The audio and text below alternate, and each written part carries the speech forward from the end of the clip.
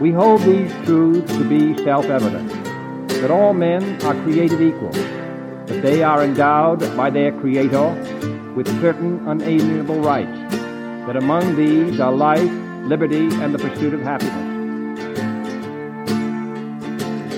Now we are engaged in a great civil war, testing that government of the people, by the people, for the people, shall not perish from the earth.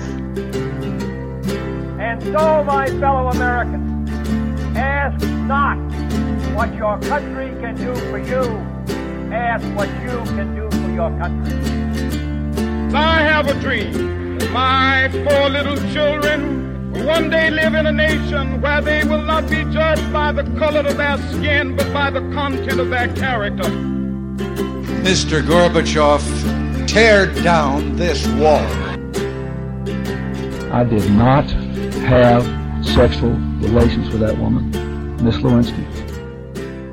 Hi everyone and welcome back. You're listening to Old Glory, an American history podcast with me, your host, Per Fjerdingby. This is a history podcast making a broad sweep through U.S. history from the colonial era to modern times. In the last episode I talked about the Age of Explorers. In a competition with the Portuguese, it was obvious that Spain took the lead in rediscovering and colonizing the New World, especially in Central and South America. In this episode we're going to talk about North America, what was happening over there in this time period. It's going to be exciting and interesting since we're going to talk about New Spain, and my Spanish is better than my French. I might as well say, será muy emocionante y interesante.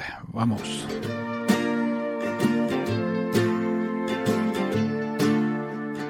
Initially, the colony of New Spain consisted of the islands in the Caribbean, Jamaica, Cuba, Puerto Rico, Haiti.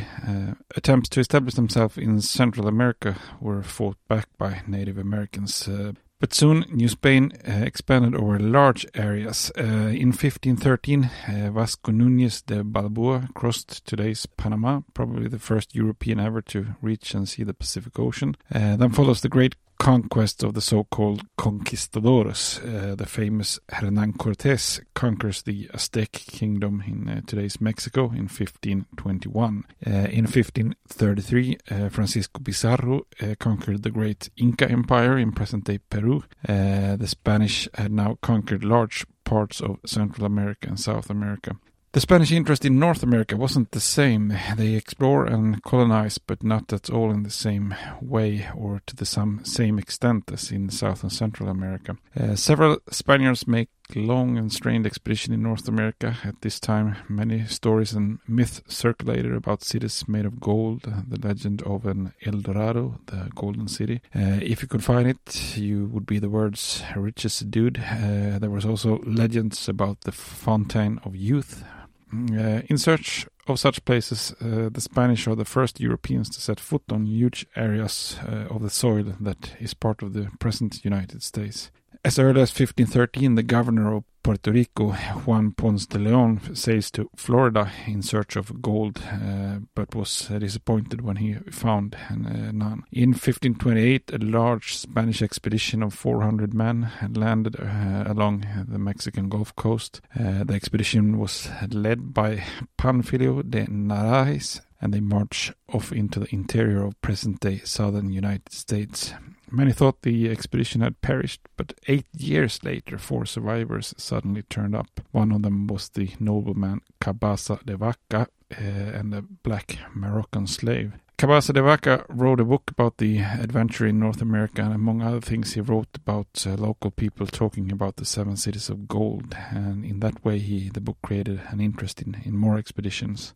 One of the adventurers who became interested was Hernán de Soto, who had been with Pizarro and conquered the Inca Empire. Between the years 1539 to 1542, he carried out an expedition through large parts of the present-day American South. He landed in Florida, made his way through the South and North Carolina, Georgia, Alabama, Tennessee, Mississippi, Louisiana, Arkansas, Texas, and Oklahoma. That's a lot of trekking to do. De Soto himself died during the expedition and was secretly buried in the Mississippi River, so that local tribes would continue to believe that he was divine. Another adventurer, Francisco de Coronado, undertook a long expedition from Mexico to the interior of North America in the years 1540 to 1542 in search of a legendary city of gold, and he actually became the first European to view the Grand Canyon, for example. The Spanish also explored the west coast of California. Hernán Cortés sent Spanish ships along the west coast as early as 1530.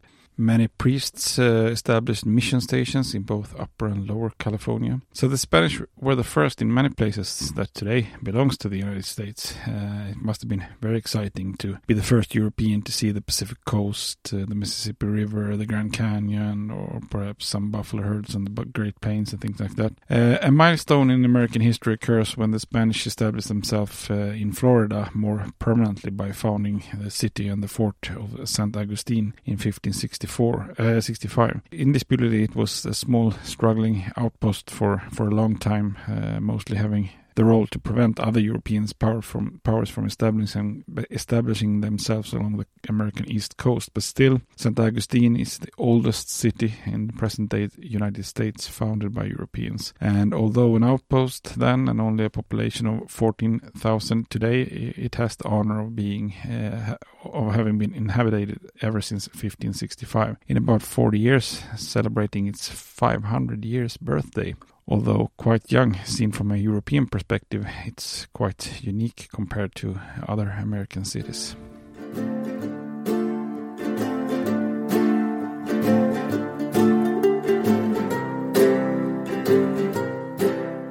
In the early 17th century, the Spaniards had established themselves in today's Texas, New Mexico, and California, and the city of Santa Fe was founded in 1610. However, Florida, Texas, New Mexico, and California remained sparsely populated places on the fringes of the New Spain.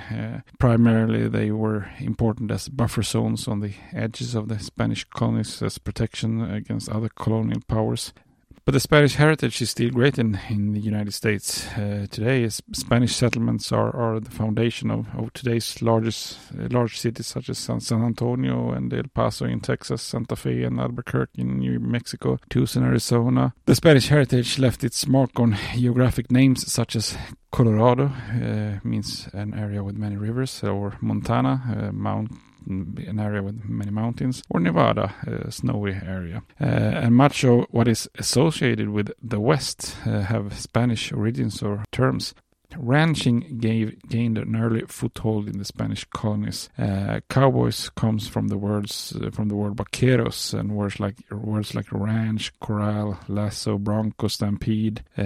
Stampede is estampida, and sierra, which means prairie. The entire rodeo concept have Spanish origins. One of the most typical symbols of the South today. Cowboy hat is derived from Spanish sombrero. So the Spanish has left its mark when it comes to the United States, and it would be almost criminally wrong not to mention the Spanish heritage in the United States. And it makes American history a little bit more complex because it's very easy to think of the United States as a nation that spread from the east to the west, but the first Europeans came from the south, spread out to the north and east from New Spain. And when the first English colonizer disembarked from their boats at the beginning of the 16th century on the east coast to found their permanent colonies, the Spanish had already been established in themselves several decades ago and trudged around and discovered half of the continent. They also leave a cultural legacy because the northern parts of the Spanish Empire were sparsely populated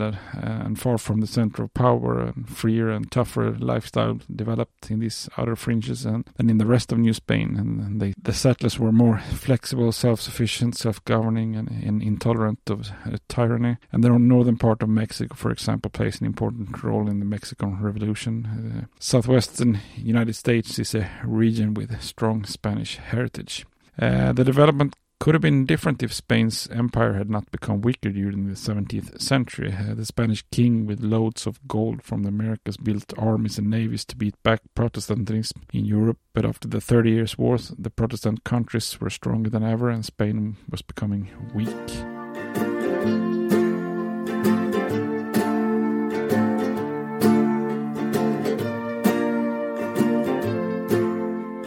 As I spoke about in the last episode, Spain and Portugal had divided the world to know who should rule over which part of the newly discovered territories. But there were other nations that did not accept this dividing of the world. Two of those nations were, of course, England and France. Since these countries were located north of the Iberian Peninsula, where Spain and Portugal was located in Europe, it was logical for these nations to primarily challenge for control of North America in the New World and leave South America to Spain and Portugal. As early as 1497, just 5 years after Columbus' first voyage across the Atlantic, the English King Henry VII sponsored a trip to North America, and he hired an Italian sailor from Genoa, Giovanni Caboto, but because he was in English service, we actually call him John Cabot.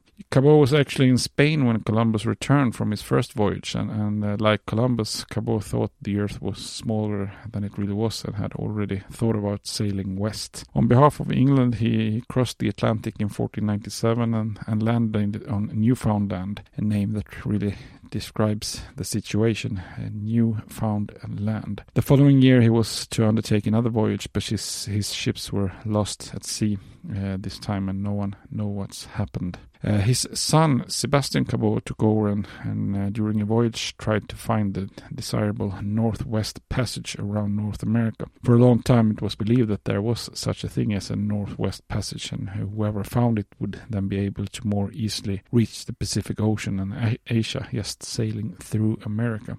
The voyage of John Cabot made it possible for England to later lay claims to areas in North America, but for various political, religious and economic reasons it would take around 100 years before England began its colonization of North America, and of course we'll come back to that in a few episodes.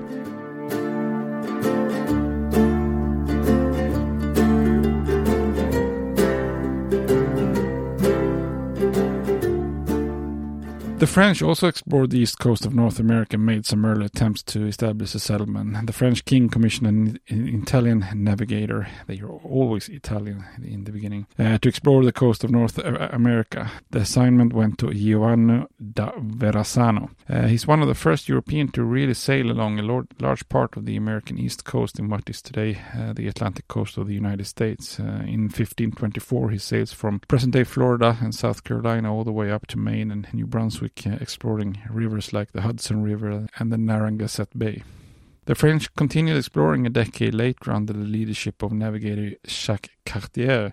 During his first trip, he explores the Gulf of St. Lawrence. During his second voyage, 1535, Cartier managed to sail up the Great St. Lawrence River all the way to present-day Montreal. Initially, he believes he has found the Northwest Passage and the route to India. Before getting back to France with this exciting news, the water in the river turned to ice and prevented Cartier from reaching the Atlantic again. Cartier and the crew were forced to spend a winter in North America. They barely survived, but most of the crew managed to make it to springtime and were able to return the following year to France. Cartier was commissioned to conduct the third voyage to establish a colony in 1541. He established a settlement where Quebec is located today. However, conditions were deplorable, and the following year the settlement was abandoned. But Cartier's travel became the basis for France's claim to eastern Canada. The French also tries to establish colonies further south in the 1560s in present-day Florida and South Carolina. These attempts are mainly made by the Huguenots, led by French sailor Jean Ribault. Huguenots were the French Protestants, a minority in a Catholic, otherwise Catholic France. In 1562, an attempt was made to establish a colony in present-day South Carolina called Charlesforth, named after the King Charles, but it perished from disease and internal strife while Ribault was returning to Europe for supplies and reinforcements. 2 years later, Ribault tries again, this time further south at St. John's River in Florida. They establish a settlement called Fort Caroline. Despite protests from the Spanish king, Ribault set sail with 600 men to reinforce and supply the colony. The Spanish governor of Florida, Pedro Menendez de Aviles, saw the settlement as a threat to the Spanish ships passing by Florida on the way to and from Europe. In his opinion, it was even worse because the colonists were Protestants. He sailed from Florida with soldiers to destroy the French colony. However, Ribault got there first, and after a short naval battle, Avilés was forced to retreat south to a safe place they had observed earlier. And this is actually the location that would later become the city of Saint Augustine. Ribault followed with the intention of attacking the Spanish at Saint Augustine, but a storm forced him further south and the ships was destroyed off the coast of present-day Daytona Beach and Cape Canaveral. Meanwhile, the Avilés marched overland for an attack on the French Fort Caroline, and in the absence of soldiers, the colony became an easy prey. All 140 men were killed, while around 60 women and children were spared. Next, the Avilés sought out Ribault and his stranded soldiers who had taken shelter at the mouth of the Matanza River. Believing that he and his soldiers would be spared, Ribault surrendered, but on the orders of the Spanish king, all Frenchmen who did not take an oath that they were Catholics were executed. The river's name, Matanza, means actually slaughter in Spanish. In total, the Spanish killed around 350 Frenchmen in Florida, and the French gave up their attempts to colonize the southern Atlantic coast. The French attempts to establish colonies in the region were the main reason why the Spanish established a permanent settlement at Saint Augustine in 1565 as a long-term protection. Just like in England, French colonization was halted until the 17th century. There was an internal conflict between Protestant and Catholics in France during the years 1562 to 1598. The so-called Huguenots' War, or the religious wars, takes place. Not until the Edict of Nantes was adopted in 1598, the treaty that guaranteed some religious freedom in France, did the French resume their colonization. I could also mention that when King Louis XIV withdrew the Edict of Nantes in 1685, the American colonists received a relatively large immigration of French Huguenots. One of those who descends from these Huguenots was John Jay, the first Chief Justice of the U.S. Supreme Court.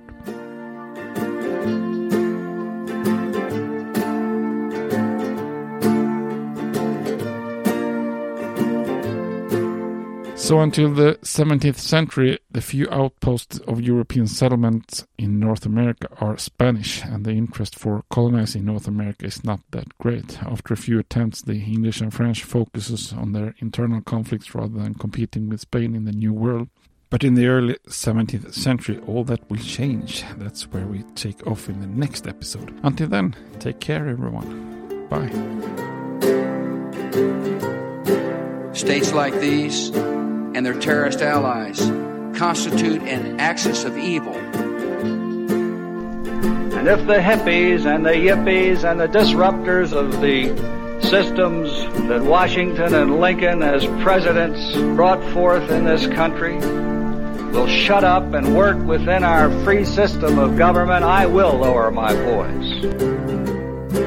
If the impeachment provision in the Constitution of the United States will not reach the offenses charged here, then perhaps that 18th century Constitution should be abandoned to a 20th century paper shredder.